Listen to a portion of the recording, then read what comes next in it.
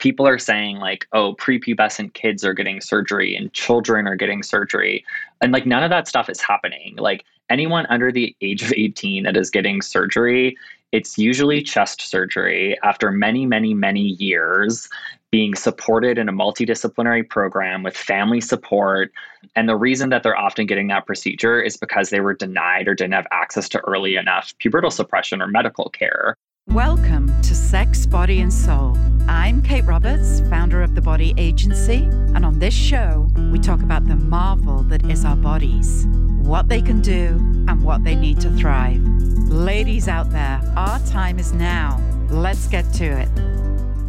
Excited to have on the show Dr. Blair Peters. They is an assistant professor in both the Division of Plastic and Reconstructive Surgery and Department of Urology at Oregon Health and Science University. He's a board-certified plastic surgeon with dual fellowship training. He is also one of the first surgeons in North America to complete an additional fellowship in comprehensive gender-affirming surgery. A large part of his practice focuses on phalloplasty and vaginoplasty surgery, which basically means he builds penises and vaginas with a special emphasis on nerves. He is also a very strong advocate for the LGBTQIA community. Welcome to the show, the fabulous Dr. Blair Peters. Dr. Blair Peters, welcome to the show. Hi, thanks for having me. Well, it's wonderful to have you, and thank you for the work that you do because you change lives. I've spent a lot of time researching what you do and how you do it, and it's just absolutely fascinating. So I'm so thrilled to have you on the show to talk about gender reaffirming surgery and everything that goes with it. So my first question is just tell us a little bit about you. For the listeners who can't see Blair, he is amazingly cute and he has pink hair.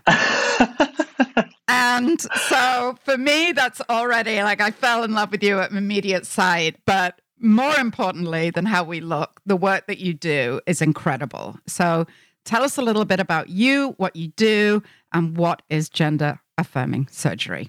Yeah, I'd love to. So yeah, my name's Blair Peters. I use he, they pronouns. I am a board certified plastic and reconstructive surgeon. I work out in Portland, Oregon at Oregon Health and Science University, where I'm an assistant professor. And my clinical practice is basically full breadth gender affirming surgery. So facial surgery, chest surgery, and a lot of genital surgery. I'm a little bit unique in that I, as a queer person, sort of in healthcare and medicine and surgery, I very much center my own identity in my work, both within academic medicine and in the operating room.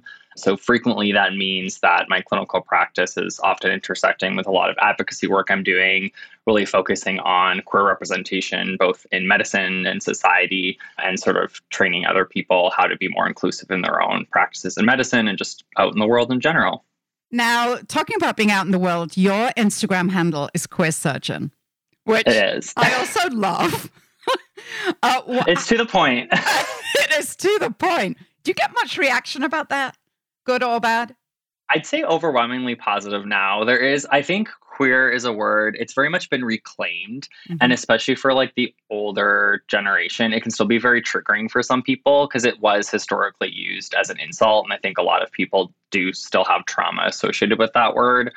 But overarchingly, the younger generations view queer as this like inclusive, positive word that a lot of us use to describe ourselves. So overarchingly, I'd say it's positive, but I do acknowledge that for a small group of people, they do sort of still have a negative reaction to it themselves. I very much remember growing up with my parents who, if my father was alive, he'd be in his 90s now, but he would use it in a very negative way. So you're right. We have started a new generation where it's a normal word, but for still people who are alive in this world, it's still used in a negative way. Yeah, and that's the thing. Like, absolutely, when queer is used in a pejorative or a negative context, like, absolutely, it's still a slur and it's very offensive. But overarchingly, it's been reclaimed by the community. And that's how I myself identify. So it's like a strong and powerful word to me. And I like the fact that it still sort of like gives people a bit of a reaction because I want you to be a little bit uncomfortable because we are too comfortable, like living in sort of just like the status quo and the oppressions that we've all become acclimated to. So it's supposed to put you in a position where you start questioning things. Mm-hmm. Well, you've come to the right show here. We want to really delve into these issues related to sexuality, whether you be a parent or whether you are thinking of yourself and how you identify.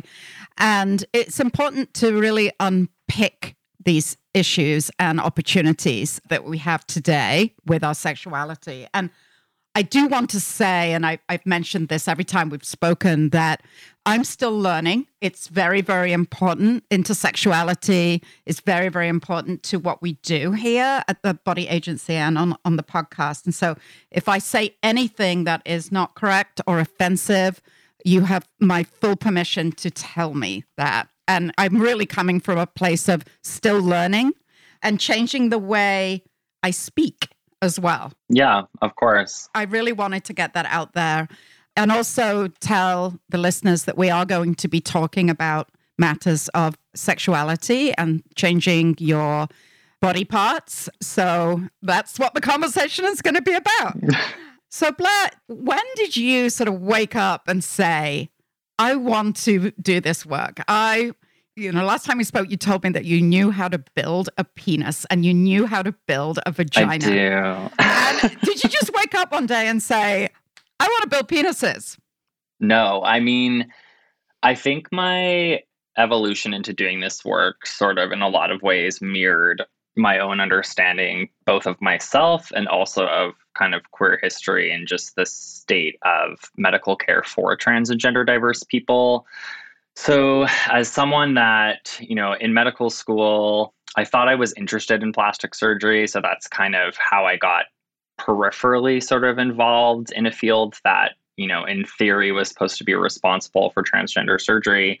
And I got into my residency program, got a few years in and kind of realized like we have no actual education on this at all. And no one really talks about it at our conferences. No one writes about it. It's not at our meetings. It's not in our guidelines. It just wasn't really anywhere within like academic medicine. And that sort of forced me to start asking some questions. And I think at that same time, I was going through a lot of my own journey of questioning my own identity as someone that early on when I came out, I would have identified as like a cisgender gay person, but never like felt really like fully comfortable in that label. Like I just knew less about what I was and more about what I wasn't. And that was kind of where I was at. So I started doing sort of my own research about queer history and started really understanding that a lot of the rights and the privileges that I enjoy really benefit from as like a white queer person were in many ways won by not only queer people of color, but namely Black transgender women. And then I started asking myself these questions like, well, if that was like who a lot of the early work was done by, like, why are we not seeing greater sort of social and medical advances for that same group of people? And I kind of started to really talk to people in the community. And during my residency, we started doing some gender affirming mastectomies or top surgery. And really, most people were pretty much going out of country or on multi-year long wait lists or would like travel to Thailand or Europe to get surgery and then come back with no follow-up. And it was really like, for Canada is where I did my residency, this very developed country with oftentimes a focus on equity. The care was really, really just bad and certainly not where it should have been. So I think saw that. And as I learned more about the procedures and what my own interests surgically were, it kind of became this blend of sort of the fact that it was needed, a piece of social justice, the fact that I loved doing those cases, and then feeling like I also just got to work in the community that I spent my time with outside of the hospital too. So it's just this sort of perfect blend of it all clicked and I just knew that's where I needed to be. And that's how it started. Mm-hmm. So I understand that about 5 to 10% of our population is queer. Yeah. And I also understand that you are only one of about 5 specialists in the US performing these surgeries. Now, that seems to me to be a massive disparity of healthcare in general. I have so many questions. So talk to me about that a little bit.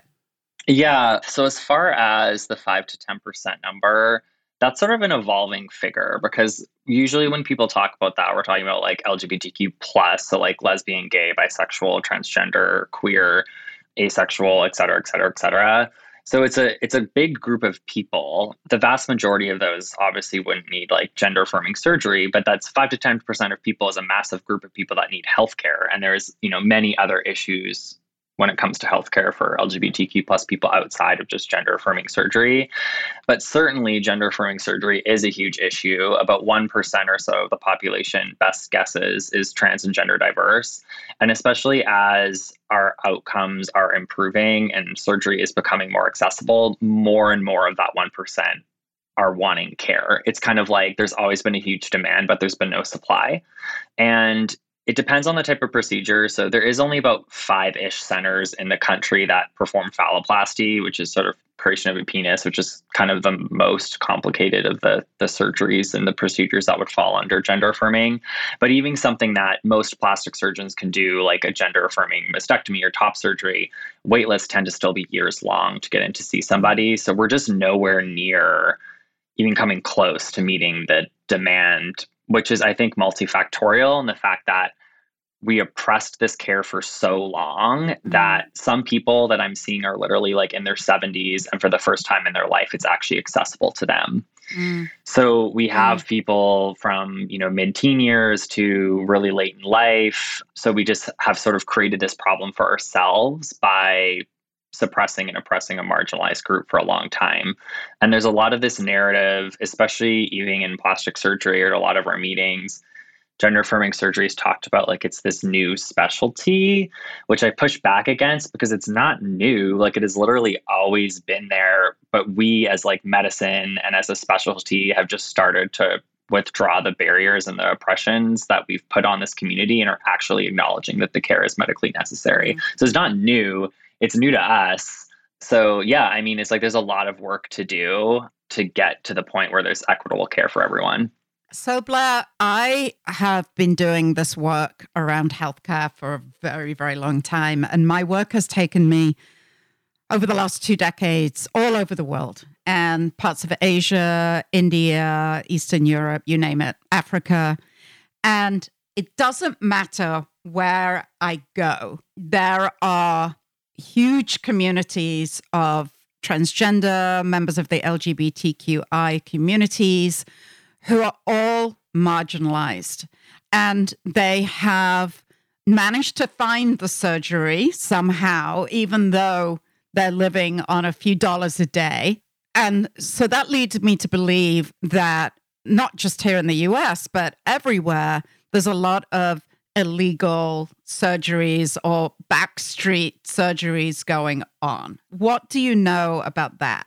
Yeah, I think ultimately it speaks more to the fact that like this care for people that truly do need it, it's like life-saving care. So it's like when you put someone in that position, even if, and their options are zero care or some degree of surgery that may have like a high level of risk with minimal support and post-operative follow-up or whatever it is, most people are going to take that risk because it's not really a choice. Like that's their only path forward. So to clarify, only path forward because they feel like they've been born into a different body, or only path forward because they medically need this procedure? A little bit of both. It depends. I think ultimately, like one of the big misunderstandings of trans and gender diverse people is that everyone has the same needs, and gender identity is internal and it's varied and it can be different things to different people. But right now, the way that we even frame things with how procedures are worded, how they're coded, how they're billed, it all suggests that you either need to go from male to female or female to male, and you need to socially transition, then medically transition, then surgically transition. And we've created this narrative that's supposed to just be a cookie cutter model for everybody. So there's a huge disconnect in terms of what our options are for people versus what they actually need. So like even that comment, like born in the wrong body, a lot of people do feel that way, but there's just as many trans people that don't feel that they were born in the wrong body. They, might have been assigned male at birth and they identify as a transgender woman, but there's nothing wrong with their body to them. It's society that thinks their body is wrong for what their gender identity is. So I think it depends who you're talking to, really. That would be a perfectly accurate statement for some people and totally wrong for others. So I think that's the big thing to keep in mind with this is when we're talking about a huge community of people, everyone's needs are individualized. So interesting. Now, why is the US and Canada medical community just sort of, I mean, this community is only really just getting started, right? Yeah. Why has it taken so long is my first question. And secondly, can you get the surgery on health insurance now? Yeah. So I'm actually going to start by answering your second question because it's relevant to the first question. Yes. So there have been massive shifts in insurance coverage for these procedures. It came down to basically a 2014 Medicaid ruling that took away like an exclusion policy, which made these procedures much more doable under the umbrella of insurances. So almost all of the surgery I do, basically all of it is covered by insurance. And most of it is actually Medicaid or Medicare. Some people do have private insurance plans, and there's certainly still a lot of work to do. Like, by no means does every single insurance cover gender affirming surgery, but annually that percentage becomes much, much higher and much greater. That's part of the answer to your first question about why it took so long when it wasn't covered by insurance. This is like a pretty heavily marginalized community, and out-of-pocket surgery costs are huge. Yeah. There are very, very few trans and gender diverse people that could afford private pay surgery in the United States. So that brings up those conversations about going to potentially less developed countries where surgical costs are going to be lower. And then that raises a whole lot of issues with sort of complications and things. So that was just a sad reality, I think, is for a lot of health systems, like it wasn't profitable and they couldn't, that was like the bottom line, right? And at the end of the day, I think we also just have to like look at the patriarchy and its impact on just like the spaces that we live in and occupy. And, most people in power, especially like, it's getting a little bit better every year, but it's still mostly like white, straight men for the most part. And, that dictates like what's deemed like professional. It sets sort of our priorities, especially in things like academic medicine. And it was one of those things where it's only very recently that I think enough advocacy work has been done to really make gender affirming surgery mainstream. So a lot of this stuff has been happening in the US for many decades, but outside of really the umbrella of medicine. And, it was sort of lone providers in private practices outside of major hospitals that were sort of away from the influence of, the sort of power players. Oh, well, that's a whole different podcast on politics and healthcare. But just to get some clarity, I'm interested to know, when did it start to be available on insurance, especially through Medicare? 2014 was the big switch. So who was in power then? It was Obama. Oh, yeah, it was Obama. Of course it was. Yeah. With Bush and everything after that. That tracks. Yeah. Okay. We're foreigners. I just think, the administrations are so powerful. And I'm always talking actually about, whether it's not about whether it's Republican or Democrat, right? But it does sway these controversial, or what's seen as controversial medical procedures, such as abortion or gender affirming surgery or family planning even. And, Bush gets a bad rap, but he actually was the president to do more for HIV/AIDS than any other president in history, including Clinton. So I think it is interesting to sort of know when these milestones happen and which administration was leading it. So, of course, Obama, we loved what he did. So thank you, President Obama, for bringing this into healthcare. Yes. So to get back to what happens, and maybe you don't even know, with the sort of back street, what you basically said is private surgeries can only really be afforded by the 1%. And we've talked about the great demand that is out there and very little options. So huge wait lists Yeah. What are people doing? What are some of the risks that can happen when they don't go to a specialist like yourself? Yeah. Again, I think that, well, your comment about the 1%, it's like the 1% of the 1% Oh, that can no. afford, that can actually afford things private pay. So it's a complicated thing. Like I see some patients for consult that have waited years just to get into my office. And, that means that you are meeting people in all kinds of situations with all types of sort of mental health issues stemming from that. Mhm. So I think some people are just hanging on for dear life and kind of gritting and bearing and just trying to get through day to day until they finally have access to care and like really not living their life oftentimes in a meaningful way. The sad reality is we lose patients on wait lists sometimes. Like we will sometimes hear that someone on our wait list, was lost to suicide. That happens from time to time.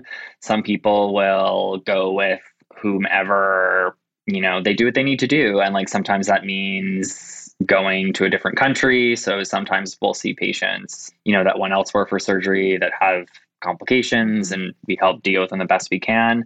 So I think it's a difficult answer. The positives are that like care is rapidly increasing in access across the country and things are getting better. We have multiple fellowships across the country to train surgeons how to do this now, and it's getting integrated into academic medicine and residency programs. And we are doing a lot of work in that front, but it's just sad because now that it's like people are like, oh yeah, gender affirming surgery is so important and we should do it, and are ignoring the fact that they, basically created this scenario where there's a handful of surgeons that are actually competent right now to do these procedures well. And then, all these institutions just magically want these great high volume gender affirming surgery programs because it's now like the politically hot right thing to do, but have ignored the fact that they are the reason why the health system is in this state, as why we can't offer the care in the volume that we need to. And I just wrote a piece for our national newsletter, sort of speaking to the need for advocacy from surgeons in our surgical societies. Because like gender affirming care is not political, but it has been politicized, just like so many other healthcare and issues, just like abortion. It's crazy to me that like someone's medically necessary care can somehow be like someone else's political platform. I don't know how we got there, but we're here.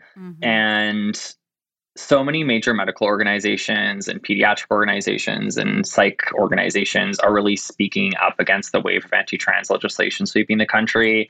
But up to this point, our surgical societies have pretty much said nothing. And the problem with that is surgery is like, it can be a scary thing if you don't know what's actually happening. And because we are not fact checking and speaking to what the truth of these surgeries are, people are weaponizing surgery and using it as propaganda to fearmonger and create a totally false narrative about what's happening. So I do want to say a few things. There's like this idea, and especially the last week, I've noticed like my social media platforms are going crazy just with like, I've been getting death threats all week, like my emails, my Twitter, all this stuff, because there's very few of us as surgeons that are visible in this space. And there's this wave attacking trans youth across the US right now. And people are saying like, oh, prepubescent kids are getting surgery and children are getting surgery. And like none of that stuff is happening. Like anyone under the age of 18 that is getting surgery, it's usually chest surgery after many, many, many years being supported in a multidisciplinary program with family support. And the reason that they're often getting that procedure is because they were denied or didn't have access to early enough pubertal suppression or medical care. And most of the teens that I would be doing that procedure on, it's literally like we are doing that surgery because they can't even engage in their life or live their life if we do not. But people just ignore that and, we'll throw out all kinds of crazy words like mutilating and child murderer and this and that. And it's getting really scary out there, honestly. Like I fear for trans and gender diverse people. And I think there's this misunderstanding too of like, even within the overarching gay community, that this is like an issue that only affects trans people. Well, they always start with the most marginalized, and then when they start gaining traction, they'll just move up a peg. So like, why do you think we're seeing that like the Don't Say Gay bill? Because they've been super successful with anti-trans legislation. So now we're going for that. So to anyone that sort of has more privilege, whether it's, a white cisgender woman, like these issues matter. Like it's going to just roll uphill. And unless you're like a white cisgender man, like you are not protected from anything. It's the same with the abortion movement. Well, it's not the same. It's two entirely different things, but I'm talking about the death threats and how people go after those communities. The similarities for sure. Thank you for clarifying that, by the way. And yeah, you're welcome. It's disturbing to hear. Now, as a parent myself, I have a little girl who's 11, and I'm trying to teach her as much as possible about LGBTQI and sexuality, as she's a tween now and moving into puberty. Now, if she was to come home to me and say, I wish to be a man, I would be traumatized. Quite honestly speaking, that I gave birth to a little girl, and it would take me a moment to sort of pull myself together. Now, of course, I want, like any parent, for my child to be happy and healthy and feel good and have confidence and feel comfortable in her body in whatever sexuality she decides that she is. But tell me about some of your experiences with parents and how early, what's the earliest age you have performed this surgery? Yeah. So I think I should clarify a few things. So I work as part of like a large multidisciplinary transgender health program, which has a separate sort of pediatric group within that. So I'm definitely not the person seeing like a new transgender child or adolescent presenting with dysphoria. Like that would be our pediatrician or pediatric mental health provider or social worker and endocrinologist. So I'm typically seeing people for a surgical referral or consultation. So like much further down along on that pathway. But certainly parents come in with all different types of reactions.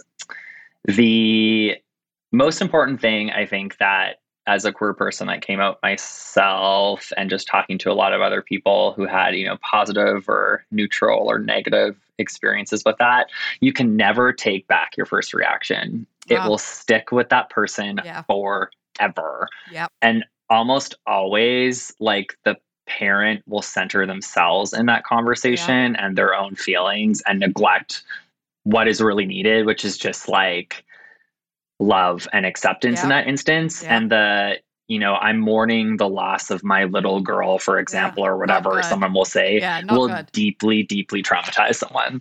So to any parents listening. And I'm being honest because obviously I would accept and try to be as loving and supportive as possible.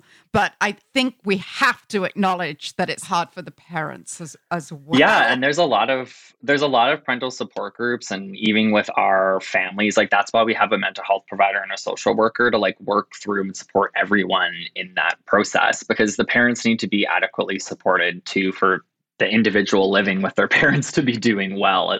It's not really like they can't be siloed away from each other. It's part of your mental health, right? As you said, the first reaction from your parent will be very much part of your journey and happiness. Yeah, and it just never goes away. Yeah, totally. But as far as surgeries go, so there's a few, I think, again, misunderstandings about gender surgery in adolescence. So by adolescence, I should clarify too, I mean under like 18 or under is what I mean when I say adolescent. So no one prepubescent is ever getting surgery. Facial surgery almost never happens under the age of 18, so not really relevant to discussion, kind of comes in with skeletal maturity and things like that. By far the most common surgery that would occasionally happen under the age of 18 is mastectomy or top surgery. When that does happen, it's most often like 17 or 16 years of age. Like very rarely do we dip under that. Have I? Yes. But those are sort of very specific extenuating circumstances where it's maybe somebody, that has huge amount of chest development that they can't bind safely. It's holding them back from every aspect of their life. The kid's not going to school. They're actively suicidal from their chest dysphoria. All of these other things that it's really like we need to do this or we might lose this teenager type of scenario. Mm-hmm. So like where no one is taking it lightly. And I think that's just what I get so frustrated by with like the narrative being decided for us. These decisions are made over long periods of time with not just the teenager who is able to give independent medical consent for themselves, but with like many, many, many multidisciplinary members of a health team and, the family and the parents. And genital surgery almost never happens under the age of 18. Like, has it in a couple scenarios? Yes, but again, like very extenuating circumstances. Mm-hmm.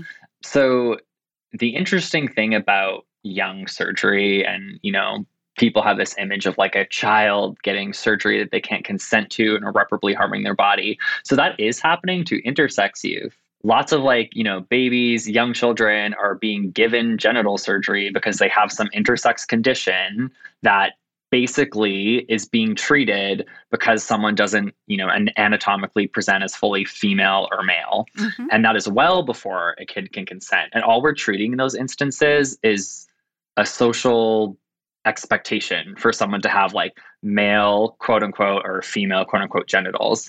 So it's just interesting that like that's being completely ignored in this entire discussion. And I know and have met and talked to intersex advocates that had unnecessary surgery when they were kids and have like irreparable issues from that, and wish they had, the option to make that choice for themselves when they were older. Can you explain intersex surgery? Because I have never heard that term before. Yeah. So, intersex it's a little bit of an umbrella term. Sometimes it's called differences of sexual development, but it's when someone has some basically chromosomal or anatomic condition that would basically make them not fully male or female in terms of their phenotypic appearance. So sometimes that could be someone, for example, with an XY chromosome, which would typically be like quote unquote male chromosomes, who could have androgen insensitivity. So their body wouldn't react to sort of the potent form of testosterone.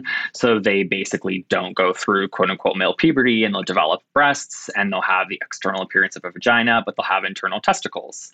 And there's a whole host of conditions that are intersex. Actually, 1% of the population is intersex, just as many people that have red hair. It's a huge number of people, and no one knows about it. Oh, so many questions. How do you decide what gender to make them? Is it how many chromosomes they have of the different sexes? Well, isn't that like, how do you decide that for someone? I don't think you ever should. And that's the really hard thing. And you need to have, I need to give you her name. Her name's Alicia, and she's this incredible intersex advocate, and she speaks a lot to this.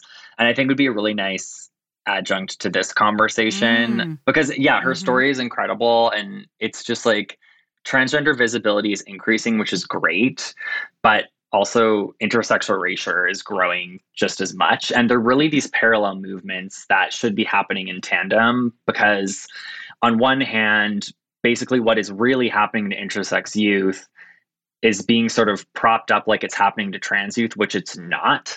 So the whole like narrative of, oh, we're like attacking you and all these people because we're protecting kids from harm, yada, yada, yada. Like, it's complete garbage, because then on the other hand, they're taking a lot of these like same treatments and just, they're happening to intersex youth, and everyone just seems to be okay with that. So at the end of the day, like, none of this is really like about protecting kids. It's about like upholding this regimented social binary that we all have to be, male or female in the way that society wants us to be. Mm-hmm, mm-hmm. Switching gears a little bit from reaffirming surgery to regular plastic surgery of your genitals. Mm-hmm. Do you ever engage in labiaplasty or penis enlargement? Because I know they're very, very popular surgeries. Yeah, they're definitely increasing in popularity for sure. I don't personally, mostly because my wait lists are years long for every procedure I do. And that's just, it's just not the work that I think I should be doing. I am actually in the process of writing a paper with my two best friends. One's a urologist and one is a gynecologist, about the clitoris. We are going to be putting out basically the first ever nerve count for the human clitoris. And we're bringing in a lot of those conversations about labiaplasty and female genital mutilation. And my friend, Dr. Maria Uloco, she is kind of just this like badass woman who specializes in sexual medicine. She's a urologist, and she speaks a lot about like the racist and misogynistic oppression of the clitoris. And it's really interesting, not just comparing the amount of literature and knowledge we have sort of on the penis versus the clitoris, but how that's impacted actual clinical practice.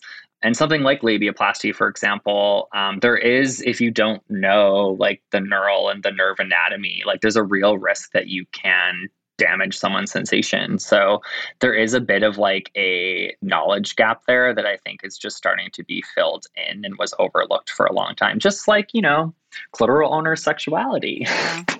Well, for me, having a clitoris myself, and I'm a vagina owner, a proud vagina owner. I've always sort of, and I know that other straight women, such as myself, feel the same way, where I'm like, mine doesn't look as pretty as others, and it's fine. I've never had any complaints, but I do know that the labiaplasty, altering your vulva to look different, your labia to look different, is a growing trend. And society and culture have made it that way. Now, I'm a full advocate if something is medically wrong and you have pain or, your menorah hangs out of your vulva, then get it fixed, absolutely. But altering yourself down there because you have perhaps watched porn and feel that you don't look as pretty as the porn stars is a huge no-no for me personally. Yeah.